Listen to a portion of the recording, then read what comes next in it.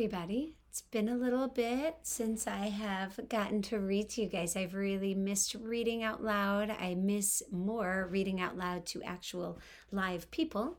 But this will be, it'll be as close as I can come. So it'll be fun.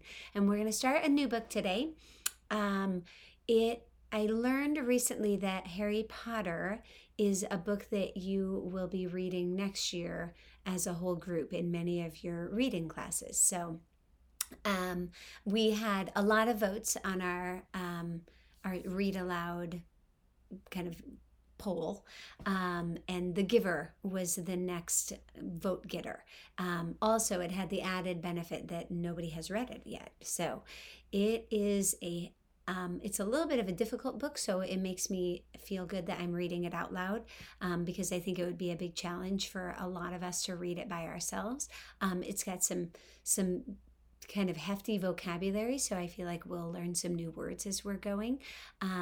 Anyway, but I'm excited to get started. The chapters are a little bit longer, and so I'm going to be kind of pausing here and there, okay? Anyway, and I hope that this video takes. We're just going to go ahead and get started. This book is by Lois Lowry. She won the Newbery Award for this book. I believe it was published in 1993. So to give you a sense of just how long ago that was the year this girl graduated from Abraham Lincoln High School. Go Lynx. Anyway, but it starts with a dedication, and Lois Lowry writes, "For all the children to whom we entrust the future." Chapter 1. It was almost December, and Jonas was beginning to be frightened. No, wrong word, Jonas thought. Frightened meant that deep, sickening feeling of something terrible about to happen. Frightened was the way he had felt a year ago when an unidentified aircraft had overflown the community twice. He had seen it both times. Squinting toward the sky, he had seen the sleek jet, almost a blur at its high speed, go past, and then a second later heard the blast of sound that followed. And then one more time, a moment later, from the opposite direction, the same plane. At first, he had been only fascinated. He had never seen an aircraft so close, for it was against the rules for pilots to fly over the community. Occasionally, when supplies were delivered by cargo planes to the landing field across the river, the children rode their bicycles to the riverbank and watched, intrigued, the unloading and then the takeoff directed to the west, always away from the community. But the aircraft a year ago had been different. It was not the squat, fat-bellied cargo plane, but a needle-nosed single-pilot jet. Jonas, looking around anxiously, had seen others, adults as well as children, stop what they were doing and wait, confused, for an explanation of the frightening event. Then all of the citizens had been ordered to go into the nearest building and stay there. Immediately, the rasping voice through the speakers had said, "Leave your bicycles where they are." Instantly, obediently, Jonas had dropped his bike on its side on the path behind his family's dwelling. He had run indoors and stayed there alone. His parents were both at work, and his little sister, Lily, was at the child care center where she spent her after-school hours. Looking through the front window, he had seen no people, none of the busy afternoon crew of street cleaners, landscape workers, and food delivery people who usually populated the community at that time of day. He saw only the abandoned bikes here and there on their sides. An upturned wheel on one was still revolving slowly. He had been frightened then. The sense of his own community, silent, waiting, had made his stomach churn. He had trembled. But it had been nothing. Within minutes, the speakers had crackled again, and the voice, reassuring now and less urgent, had explained that a pilot in training had misread his navigational instructions and made a wrong turn. Desperately, the pilot had been trying to make his way back before his error was noticed. Needless to say, he will be released, the voice had said, followed by silence. There was an ironic tone to that final message, as if the speaker had found it amusing, and Jonas had smiled a little, though he knew what a grim statement it had been. For a contributing citizen to be released from the community was a final decision, a terrible punishment, an overwhelming statement of failure. Even the children were scolded if they used the term lightly at play, jeering at a teammate who had missed a catch or stumbled in a race. Jonas had done it once, had shouted at his best friend, "That's it, Asher, you're released," when Asher's clumsy error had lost a match for his team. He had been taken aside for a brief and serious talk by the coach, had hung his head with guilt and embarrassment, and apologized to Asher after the game. Now, thinking about the feeling of fear as he pedaled home along the river path, he remembered that moment of palpable, stomach-sinking terror when the aircraft had streaked above. It was not what he was feeling now, with December approaching. He searched for the right word to describe his feeling. Jonas was very careful about language. Not like his friend Asher, who talked too fast and mixed things up, scrambling words and phrases until they were barely recognizable and often very funny. Jonas grinned, remembering the morning that Asher had dashed into the classroom late, as usual, arriving breathlessly in the middle of the chanting of the morning anthem. When the class took their seats at the conclusion of the patriotic hymn, Asher remained standing to make his public apology, as was required. "I apologize for inconveniencing my learning community," Asher ran through the standard apology phrase rapidly, still catching his breath. The instructor and the class waited patiently for his explanation. The students had all been grinning because they had listened to Asher's explanation so many times before. "I left home at the correct time, but when I was riding along near the hatchery, the crew was separating some salmon. I guess I got distraught just watching them." "I apologize to my classmates," Asher concluded. He smoothed his rumpled tunic, which is like a shirt, and sat down. "We accept your apology, Asher." The class recited the standard response in unison. Many of the students were biting their lips to keep from laughing. "I accept your apology, Asher," the instructor said. He was smiling. "And I thank you because once again you have provided an opportunity for a lesson in language. Distraught is too strong an adjective to describe salmon viewing." He turned and wrote distraught on the instructional board. Beside it, he wrote distracted. I think we have distraught on our vocabulary this year. We all know what distracted means. Jonas. So remember, distraught means like you're really upset about something. What Asher had meant to say was distracted. Jonas, nearing his home now, smiled at the recollection, thinking still as he wheeled his bike into its narrow port beside the door. He realized that frightened was the wrong word to describe his feelings now that December was almost here. It was too strong of an adjective. He had waited for a long time for this special December, and now that it was almost upon him, he wasn't frightened, but he was eager, he decided. He was eager for it to come, and he was excited, certainly. All of the 11s were excited about the event that would be coming so soon. But there was a little shudder of nervousness when he thought about what might happen. Apprehensive, Jonas decided. That's what I am. Apprehensive. Nervous. Eager. Anxious is what it means. "Who wants to be the first tonight for feelings?" Jonas's father had asked at the conclusion of their evening meal. It was one of the rituals, the evening telling of feelings. Sometimes Jonas and his sister Lily argued over turns, over who would get to go first. Their parents, of course, were part of the ritual. They too told their feelings each evening, but like all parents, all adults, they didn't fight and wheedle for their turn. nor did Jonas tonight. His feelings were too complicated this evening. He wanted to share them, but he wasn't eager to begin the process of sifting through his own complicated emotions, even with the help that he knew his parents could give. "You go, Lily," he said, seeing his sister, who was much younger, only a 7, wiggling with impatience in her chair. "I felt very angry this afternoon," Lily announced. "My childcare group was at the play area, and we had a visiting group of 7s, and they didn't obey the rules at all.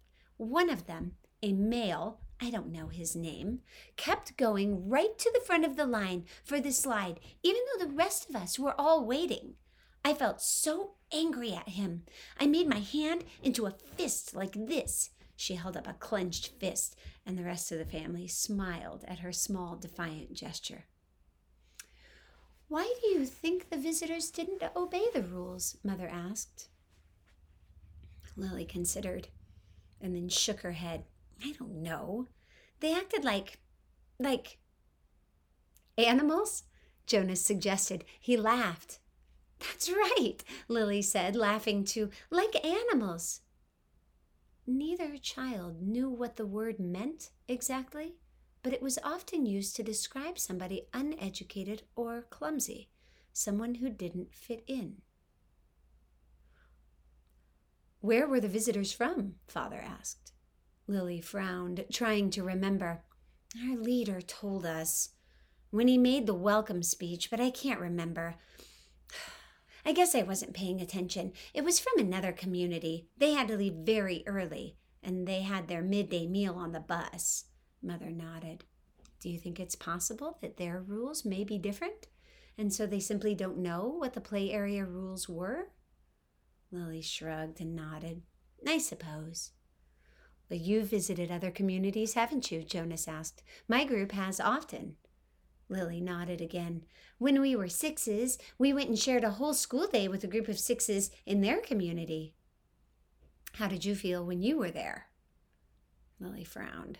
"I felt strange, because their methods were different. They were learning usages that my group hadn't even learned yet, and we felt stupid." Father was listening with interest. "I'm thinking, Lily," he said, "about the boy who didn't obey the rules today. Do you think it's possible that he felt strange and stupid, being in a new place with rules he didn't know about?" Lily pondered that. "Yes," she said finally. "I feel a little sorry for him," Jonas said, "even though I don't even know him. I feel sorry for anyone who's in a place where he feels strange and stupid." "How do you feel now?" Father asked. "Still angry?" "I guess not," Lily decided. "I guess I feel a little sorry for him. And sorry I made a fist." She grinned.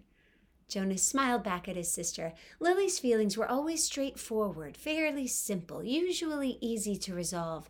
He guessed that his own had been too when he was a 7. He listened politely, though not very attentively, while his father took his turn, describing a feeling of worry that he'd had that day at work, a concern about one of the new children who weren't doing well. Jonas's father was a nurturer. Nurture. We know what it means to nurture. His father was a nurturer. He and the other nurturers were responsible for all the physical and emotional needs of every new child during its earliest life. It was an especially important job, Jonas knew, but wasn't one that interested him very much. "What gender is it?" Lily asked. "Male," his father said.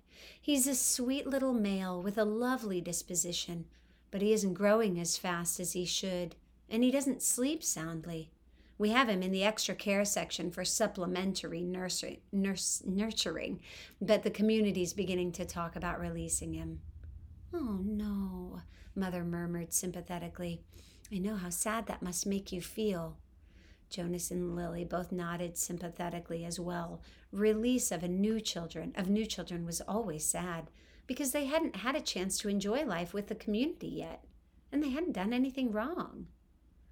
There were only 2 occasions of release that were not punishment. Release of the elderly, which was a time of celebration for a life well and fully lived, and the release of a new child, which always brought a sense of what could we have done.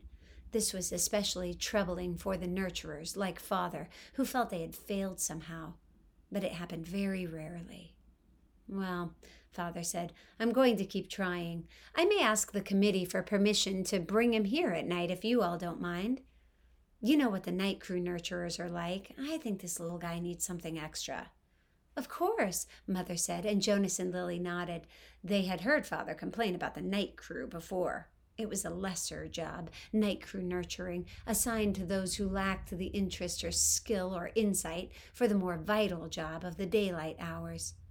Most of the people in the night crew had not even been given spouses because they lacked somehow the essential capacity to connect to others, which was required for the creation of a family unit. I'm going to reread that sentence. There are lots of little hints about this community through here that I haven't reread, so we'll talk about those too. But it says, most of the people on the night crew had not even been given spouses because they had lacked somehow the essential capacity, the ability to connect to others, which was required for the creation of a family unit. Maybe we could even keep him, Lily suggested sweetly, trying to look innocent. The look was fake. Jonas knew. They all knew. Lily, Mother reminded her, smiling, you know the rules. 2 children, 1 male and 1 female to each family unit. It was written very clearly in the rules. Lily giggled. Well, she said, I thought maybe just this once. Next, Mother, who held a prominent position at the Department of Justice, talked about her feelings.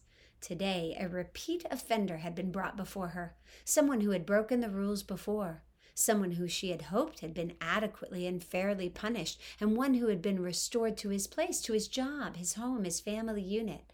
To see him brought before her a second time caused her overwhelming feelings of frustration and anger, and even guilt that she hadn't made a difference in his life.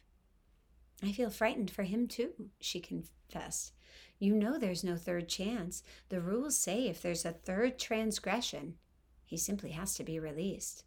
Jonas shivered. He knew it happened. There was even a boy in his group of 11s whose father had been released years before. No one ever mentioned it. The disgrace was unspeakable. It was hard to imagine. Lily stood up and went to her mother. She stroked her mother's arm. From his place at the table, Father reached over and took her hand, and Jonas reached for the other. One by one, they comforted her. Soon she smiled, thanked them, and murmured that she felt soothed. The ritual continued. Jonas? Father asked. Your last tonight? Jonas sighed. This evening he almost would have preferred to keep his feelings hidden, but it was, of course, against the rules. I'm feeling apprehensive, he confessed, glad that the appropriate descriptive word had finally come to him. Why is that, son? His father looked concerned. I know there's really nothing to worry about, Jonas explained, and that every adult has been through it. I know you have, Father, and you too, Mother. But it's the ceremony that I'm apprehensive about. It's almost December. Lily looked up, her eyes wide. The ceremony of 12, she whispered in an awed voice. Even the smallest children, Lily's age and younger, knew that it lay in the future for each of them. I'm glad you told us of your feelings, Father said. Lily, Mother said, beckoning to the little girl. Go on now and get into your night clothes. Father and I are going to stay here and talk to Jonas for a while. Lily sighed, but obediently she got down from her chair. Privately? She asked. Mother nodded. Yes, she said. This talk will be a private one with Jonas. That's the end of chapter 1. You guys, one thing that is super important for you to know that you won't see because you're not really reading it, but every time in this book, the author refers to as like a job. Like at the very beginning, it talked about a pilot, pilots. It said it was against the rules for pilots to fly over the community. And later on, it kind of talked about all like some of the different jobs. Even though like nurturer, that his father was a nurturer, those are all capitalized. Okay. I think a little bit earlier, he had talked about how all of the people, street cleaners, landscape workers, food delivery people who usually populated the community, those were all capitalized. And the first letter of each one was capitalized. I'm sure you guys noticed some other differences in language. You may have noticed that they talked about people, they never said the word boy or girl. They talked about males and females. And there are a lot of rules, it seems. So hopefully you guys caught some of the rules. It sounded like, well, first of all, pilots could not fly over the community, which was interesting. The sharing of feelings. When Asher came in late and he used the word distraught instead of distracted, he was kind of given a lesson at that point. But they were all chanting like it said their patriotic hymn in the morning when Asher came in, and he had to make a public apology, which is interesting. But also Father's story about the new child who wasn't thriving, and the whole concept of what it means to release. So I want you to think about what the word release usually means and what sorts of things we release. We might release our emotions, send them out into the world, right? You could release, like sometimes you may go to Hitchcock and watch them release some hawks. You're setting them free. Usually is how we work on this. But it's interesting because they talked about the pilot and how shameful it was. It was kind of a punishment to release him. But then they also talked about, so that I can see. Then they also talked about how his father was worried about the new child who wasn't thriving and how they may have to release the new child, which just makes me wonder what that looks like. So anyway, just some questions that we might have. We should have a lot of questions. You may have other questions. You should definitely leave those questions as posts down on this comment. And I hope that you guys are staying with me. I know these chapters are a little bit long. So thanks a bunch. We'll post another one tomorrow. See you guys. Bye.